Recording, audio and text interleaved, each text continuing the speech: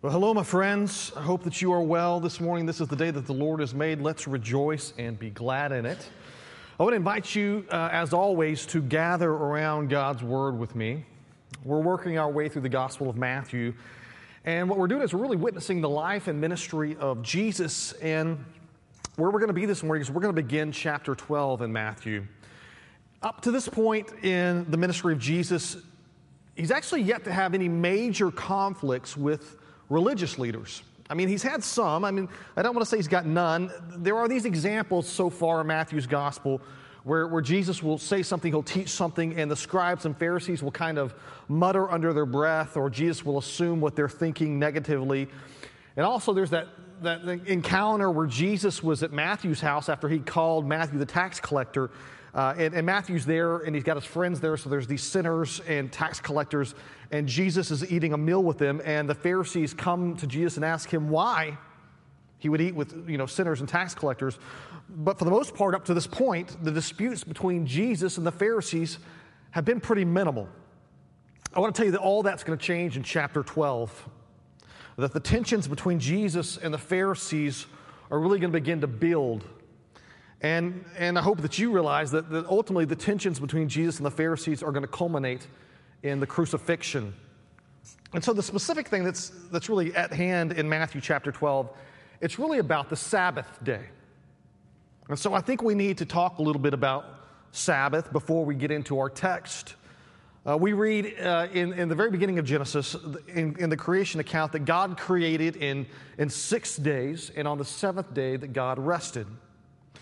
We read more about the Sabbath in Exodus 16, that Moses commanded the Israelites to gather manna on the sixth day because they were not to work on the seventh day. So they were to, on the sixth day, they were gather enough manna for both the sixth and the seventh day. And by the time we get to Exodus chapter 20, what we begin to discover is that right down in the middle of the Ten Commandments, you find the commandment to honor the Sabbath and to keep it holy. So what I want to do is just read that together. We'll read from for the Ten Commandments here, where it talks about the Sabbath. It's Exodus 20, 8 through 17. This is what it says. Remember the Sabbath day to keep it holy. 6 days you shall labor and do all your work, but on the seventh day is a Sabbath to the Lord your God. On it you should not do any work, you or your son or your daughter, your male servant or your female servant, or your livestock, or the sojourner who is within your gates. For 6 days the Lord made heaven and earth, the sea and all that is in them, and rested on the seventh day. Therefore the Lord blessed the Sabbath day and made it holy. So let me ask you this. Does it not seem to you like the Sabbath is important? Like maybe the Sabbath is a big deal. Like here it is, listed in the Ten Commandments to honor the Sabbath and to keep it holy. And all the people that work for you, all the people in your household shall do the same. Now, a natural question for you might be to ask this: how exactly does one honor the Sabbath and keep it holy? Well, I want to look at Scripture with you and kind of see what it says, at least through the Old Testament, so we can understand what Jesus is living in. Let's look at what Scripture says. Everywhere you look in Scripture, the Sabbath is tied to this idea of rest. At its very core, the Sabbath is about rest, like physical rest, but also spiritual rest. And so if we were to look at Leviticus 23:3, I think we're going to glean something from there. It says this: 6 days shall work be done, but on the seventh day is a Sabbath of solemn rest, a holy convocation. You shall do no work. It is a Sabbath to the Lord in all of your dwelling places. You see that? What it says here about it is that it is a day of solemn rest and a day of holy convocation, a day of holy convocation. What does that mean? What is a convocation? A convocation is a large formal assembly of people. That's what a convocation is. Why would the people of Israel assemble on the Sabbath? They assemble to worship God corporately, like together as the church, as Israel, right? So we have two primary elements so far of the Sabbath. The Sabbath is for rest, and it's for this idea of corporate worship together. And beyond that, look what else we can learn in Exodus 31, verses 12 through 13. This is what it says. And the Lord said to Moses, you are to speak to the people of Israel and say, so this is God telling Moses what to say, okay? So that's probably pretty important. It comes straight from the mouth of the Lord. It says this, above all, you shall keep my Sabbaths, for this is a sign between me and you throughout your generations, that you may know that I am the Lord, sanctify you. So it starts off by saying, like, above all things, he's got a lot of things he's sharing with them. You shall keep my Sabbath, for this is a sign. It's a sign between me and you throughout your generations, that you may know that I'm your God and that I sanctify you. The Sabbath was to be a sign that God's people took upon themselves, a sign that they belong to Him, and a sign that they recognize that He is the one who saves them or sanctifies them. And so I'll say it one more time for the people in the back. If you think God takes the Sabbath lightly, you are mistaken. The Sabbath is a sign that points to God's covenant with His people. And ultimately, that sign has to do with rest, and it has to do with worship, and it has to do with pointing to the saving works of God. So that's the background that I wanted to build on the Sabbath before we read our text for today. So we're ready to read Matthew 12. And as we do, it is our tradition to just stand as a way of showing reverence to God's word. So please stand if you're able to. And we're going to read out of Matthew 12. But before we do, let's take a moment to pause in prayer. Father, we pray that as we come as the church and gather around your word, that your Spirit would be our aid to understanding, that we would have conviction in our hearts, we would have insight, that you would be honored. We pray this in the name of Christ Jesus our Lord. And all the church said, amen. All right, let's read together, beginning in 12:1. At that time, Jesus went through the grain fields on the Sabbath. His disciples were hungry, and they began to pluck heads of grain and to eat. But when the Pharisees saw it, they said to him, look, your disciples are doing what is not lawful to do on the Sabbath. And he said to them, have you not read what David did when he was hungry and those who were with him? How he entered the house of God and ate the bread of the presence, which was not lawful for him to eat, nor for those who were with him, but only for the priest.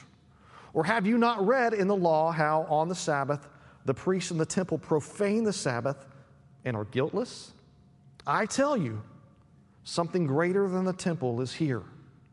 And if you had known what this means, I desire mercy and not sacrifice, you would not have condemned the guiltless. For the Son of Man is Lord of the Sabbath. And he went on from there, and he entered their synagogue. And a man was there with a withered hand. And they asked him, is it lawful to heal on the Sabbath? So that they might accuse him. And he said to them, which one of you who has a sheep, if it falls into a pit on the Sabbath, will not take hold of it and lift it out? Of how much more value is a man than a sheep? So it is lawful to do good on the Sabbath. Then he said to the man, stretch out your hand. And the man stretched it out, and it was restored healthy like the other. But the Pharisees went out and conspired against him how to destroy him. Church, the grass withers and the flowers fade, but the word of our Lord will stand forever. And this is the word of our Lord. Thanks be to God. Please be seated.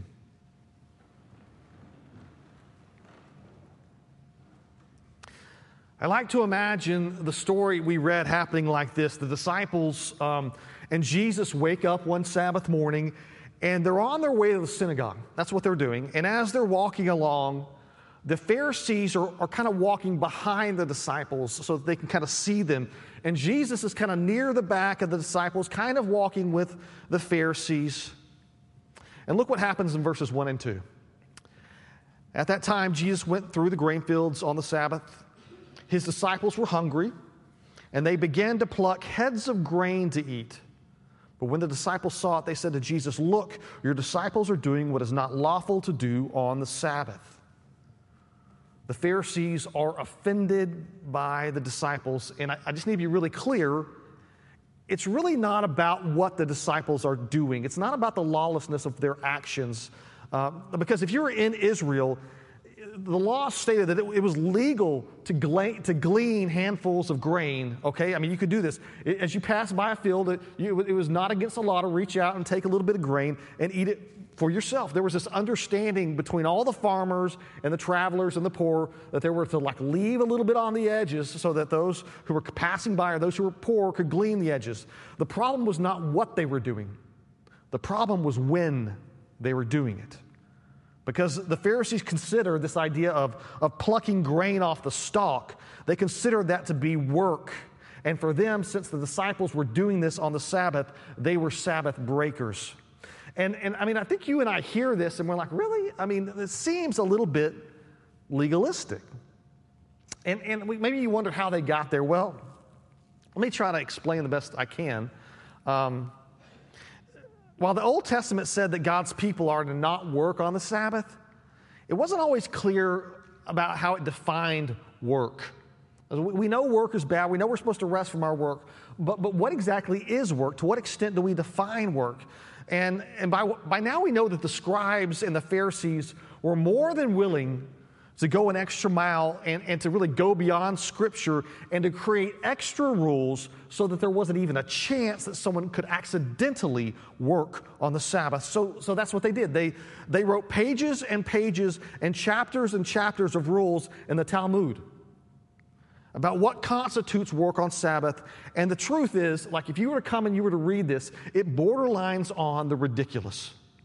Let me read to you some of the things that you would find in the Talmud about how the Pharisees and the Jews at this time would define work. For instance, you couldn't travel more than 3,000 feet from your home on the Sabbath. So they went ahead and defined that for you. So you made sure you weren't able to work. So if you traveled 3,001 feet, you were working, but 3,000 feet, you weren't working. Unless on the day before the Sabbath, you took food and you planted that food 3,000 feet away from your home. You could just kind of leave it there. And then that would count as your home also. And so what you could do is you could travel 3,000 feet, then you get to your food, and then you have another 3,000 feet beyond that. And then if you went 3,000 feet beyond that, you could plant more food, and then you could just continue this process for perpetuity, right? I mean, and so, okay, I guess that makes sense. So you're not working now? It's a silly way of thinking of things. There were all kinds of rules about what you were allowed to pick up. There were certain things that you could lift in public, and there were certain things that could only be lifted in private. And listen, it was so specific as to say, you could never carry a burden, okay? You could never carry a burden that weighed more than a dried fig. And if you threw something in the air with your right hand and you caught it with your left hand on the Sabbath, it was a Sabbath violation. But if you threw it with your right hand and you caught it with your right hand, it was not a Sabbath violation. A tailor, someone who stitched clothes, could not carry a needle on the Sabbath or it was considered a violation. A student could not carry a book. Nothing could be washed. No fires could be lit. Cold water could be poured on warm water, but warm water could not be poured on cold water. You could not cook anything. You could not take a bath, and the reason you could not take a bath was because of fear that you might spill water on the floor, and then you would have to work to clean it up on the Sabbath. Chairs could not be moved in your home, nor candles blown out. Can you see what the Sabbath has become for Israel? It's become a burden. It's become a lot of hard work. The day of rest has become a burden, and the day of rest has become the hardest day of work possible. It's supposed to be about rest and worship and a sign of God's covenant people, but it was not rest at all. It was a heavy, heavy yoke. And not because, by the way, Scripture mandated all these rules. It's because the Jewish tradition had created all these ways of trying to put a fence around the Sabbath to make sure no one broke it. And this was oppressive legalism. So when the disciples pluck this grain, they're breaking these Jewish customs. And the Pharisees are going to say, Jesus, your disciples are not lawful. They're rule breakers, right? But Jesus knows the heart of the Sabbath. And this is what Jesus says to them. Verses 3, he says this. He says to them, have you not read? And listen, every time that Jesus is going to be quoting these scriptures, he's kind of assuming in his questions that they don't know their scripture, and it's very insulting to them. So he says to them, have you not read what David did when he was hungry, and those who were with him, how he entered the house of God and ate the bread of the presence, which it was not lawful for him to eat, nor for those who were with him, but only for the priest. So what's happening here is Jesus is referencing a story about David. It was a time in David's life when David was an outlaw, if you would say it. David was not yet king. He had already been anointed as God's chosen king, but Saul was king still. And David was being chased by a jealous King Saul, and he had been on the run for a long time, and his men and him were very hungry. And they came hungry to the tabernacle. And they approached the priest when they went in there, and David asked the priest to give him some food to eat.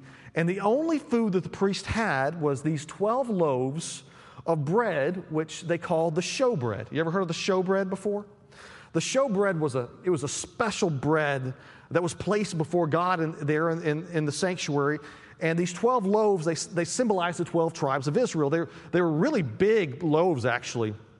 And as part of the duty of the priest, they kept these rebaked on a regular basis so that they were always fresh before the Lord. I think if memory serves, they baked them a new loaf every 7 days.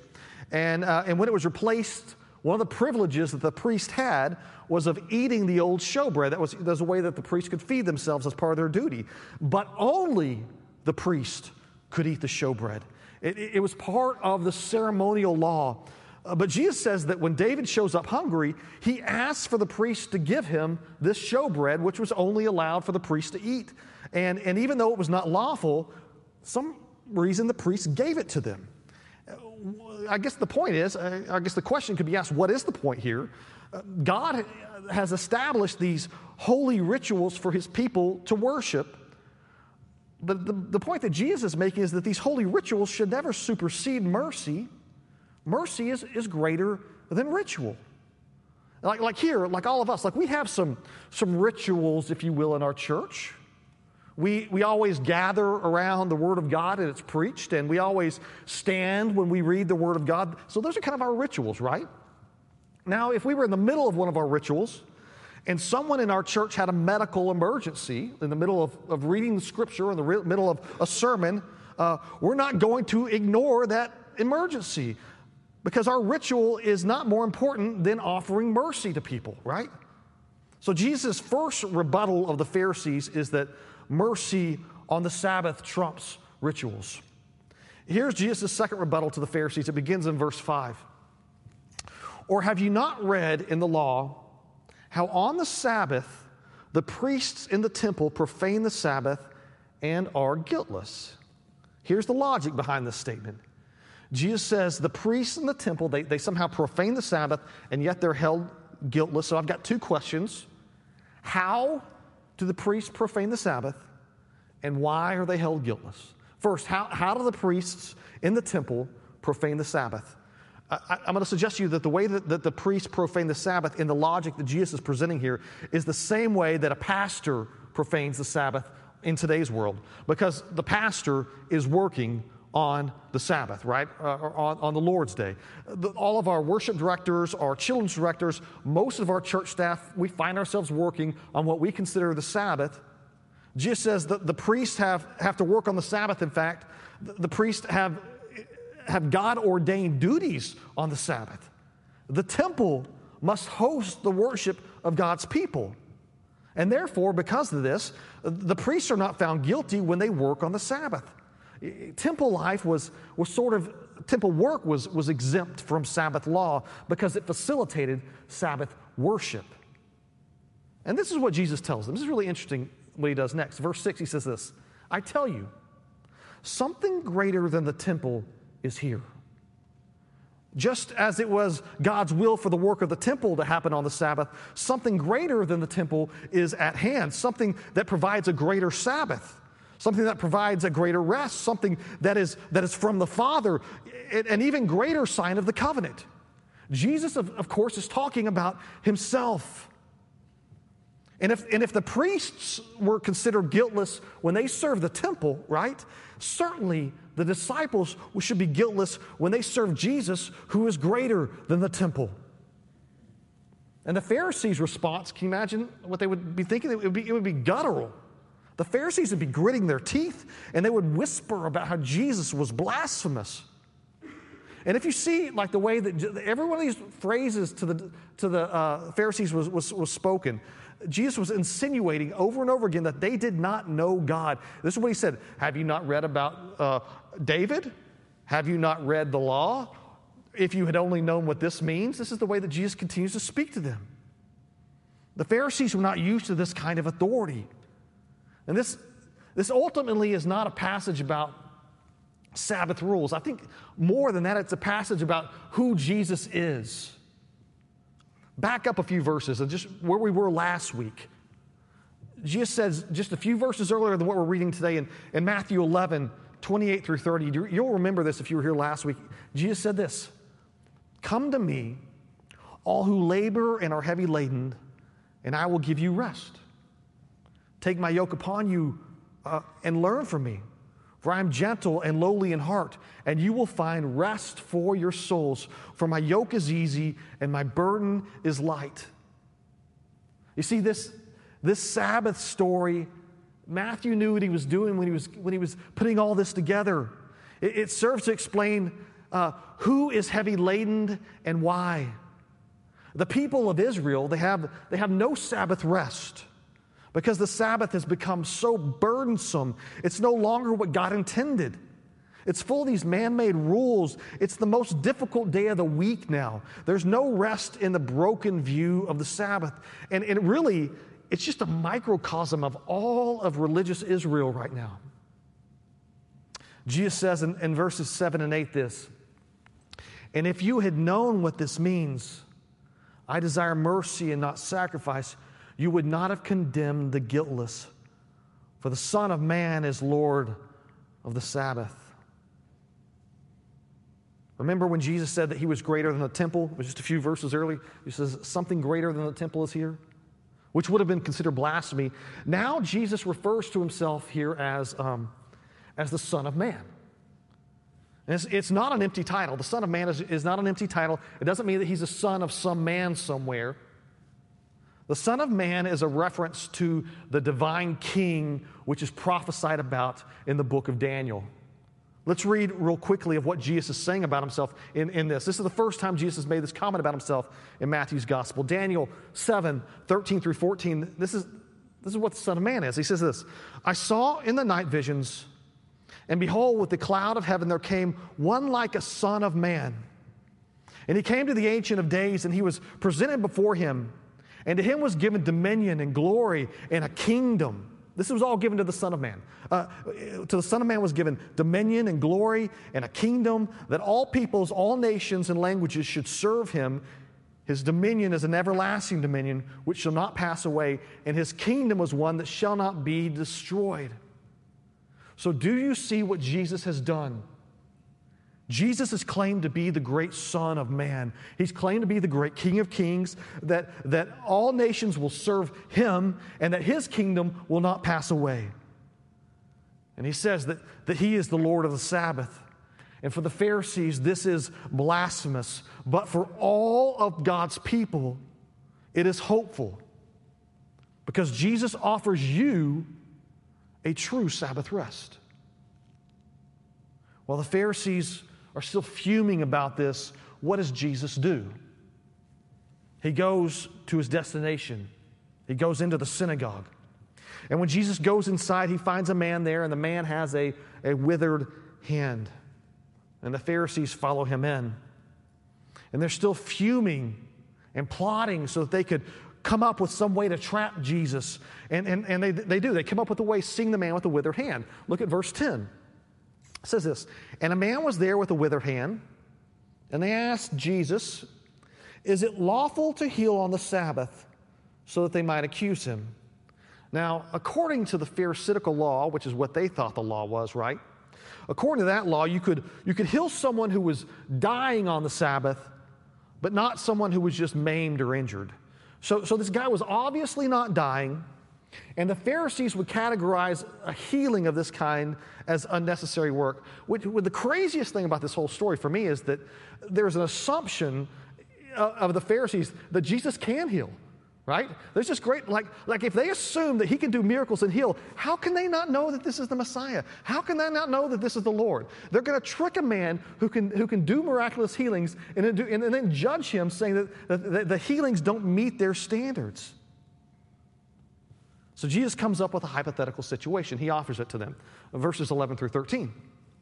He said to them, "Which one of you who has a sheep, if it falls into a pit on the Sabbath, will not take hold of it and lift it out? How much more value is a man than a sheep? So it is lawful to do good on the Sabbath." I don't think Peter would love this verse, but I think the basic truth of this is that the worth of a man is more than the worth of a sheep. And it appears from what I've read that there was some Jewish law that assumed that you had the right to rescue your sheep on the Sabbath. It's sort of inferred in our story, really. Jesus seems to be saying, you guys allow for the rescuing of sheep. Is man not more important than a sheep? And what we begin to see here, and I think what Jesus is pointing out, is that these laws had gotten so convoluted that they no longer allowed for space for good works to be done on the Sabbath. In the same way, you remember the story of the Good Samaritan, and we understand the Good Samaritan, that it's simply a made-up parable of Jesus. It's not a story that's something that really happened. It's a story that he made up to teach by.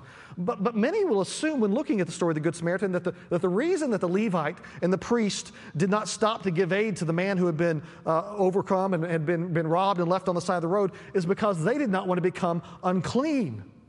There's more and more of this practice of the day where there was all this value for all their ceremony, but no value for mercy. How is God honored, Jesus might say, when you don't love your neighbor? And your excuse is, I can't because it's the Sabbath. So Jesus tells this man to reach out his hand. And he restores it to health. And I got to tell you, this is one of the only miracles that Jesus does where the person never asks for it. The person doesn't come up and request it. Jesus just sees it and he chooses out of his own goodwill to heal this guy. And he does it, and he won't give in to the Pharisees. And he could easily say, you're right, this isn't an emergency. I'm not going to do it today, and come back the next day and do it. But Jesus is destined for the cross. What do we as God's people take from this reading today? It speaks first to who Jesus is, doesn't it? And it has some things to say about what you should do on the Sabbath. So let's talk first about Jesus. Jesus reveals in the Scripture that he is greater than the temple, that his work is God's work, that just as the priest's work is consecrated on the Sabbath, so is the work of Jesus consecrated on the Sabbath. Jesus says that he is the Son of Man, the great King of Kings, and that he is the Lord of the Sabbath. And then he demonstrates that as a king, he is a compassionate king who heals on the Sabbath. Thanks be to Jesus, who is always our prophet, our priest, and our king, and who rules with compassion, and who brings to us and offers to us, as the writer of Hebrews says, true Sabbath in Christ. So what can be said of us as to how we are to approach the Sabbath? Let me say a few things more about the Sabbath. Since the resurrection of Jesus, we often call the Sabbath the Lord's Day. That's kind of more of the way the Christians sometimes talk about the Sabbath. We talk about the Lord's Day. And we celebrate the Lord's Day or the Sabbath on the day of our Lord's resurrection. And we understand that the Lord's Day is Sunday. But for us, it is a functional Sabbath. It's a day that we devote to resting in Jesus, to resting from our labors, to assembling as the church. And we do all this as a sign that we are God's people and he is our salvation, right? The problem with Israel was the burden of the Sabbath provided no rest. That is not the problem in our culture. It's not that teachers of today ask you too much on the Sabbath. I think the problem is that many who call themselves Christians do not feel the need to honor the Sabbath in any way. This is not a text today that says, do what you want on the Sabbath. That is not what this text is about. This is a text that says Jesus is the Lord of the Sabbath. And you should not refrain from doing good works on the Sabbath that honor God. You see, what I know about our church is that in every church, and listen, I think all churches, is that they are full of people who come to church once a month. Why is that? I'm not trying to lay any kind of pharisaical burden on you, but the greater danger, I fear, is that you don't care about the sacredness of the Lord's Day. Thank God for our text. Thank God for Jesus. Thank God for Sabbath rest. May you use today for rest and for worship and for acts of mercy that please the Lord. Can we pray together this morning? Father, thank you for your teaching by your word, where we read about how Jesus responds as Lord of the Sabbath, where we learn what is expected of us in the Sabbath, Father. May you bring conviction, but may you also bring rest, the kind of rest that comes where we understand that we are saved by grace through faith. But being saved people, God, we are not sent out into the world to make the work of Jesus cheap, but to try and discipline ourselves to worship God in ways that sometimes require sacrifice, and to keep that sign that was between us and the Lord of what the Sabbath is, a sign that reminds us that we are God's people, and it is by Him that we are sanctified. Father, may you be worshiped today by your people on your Sabbath, and may you give them rest. And all the church said, amen.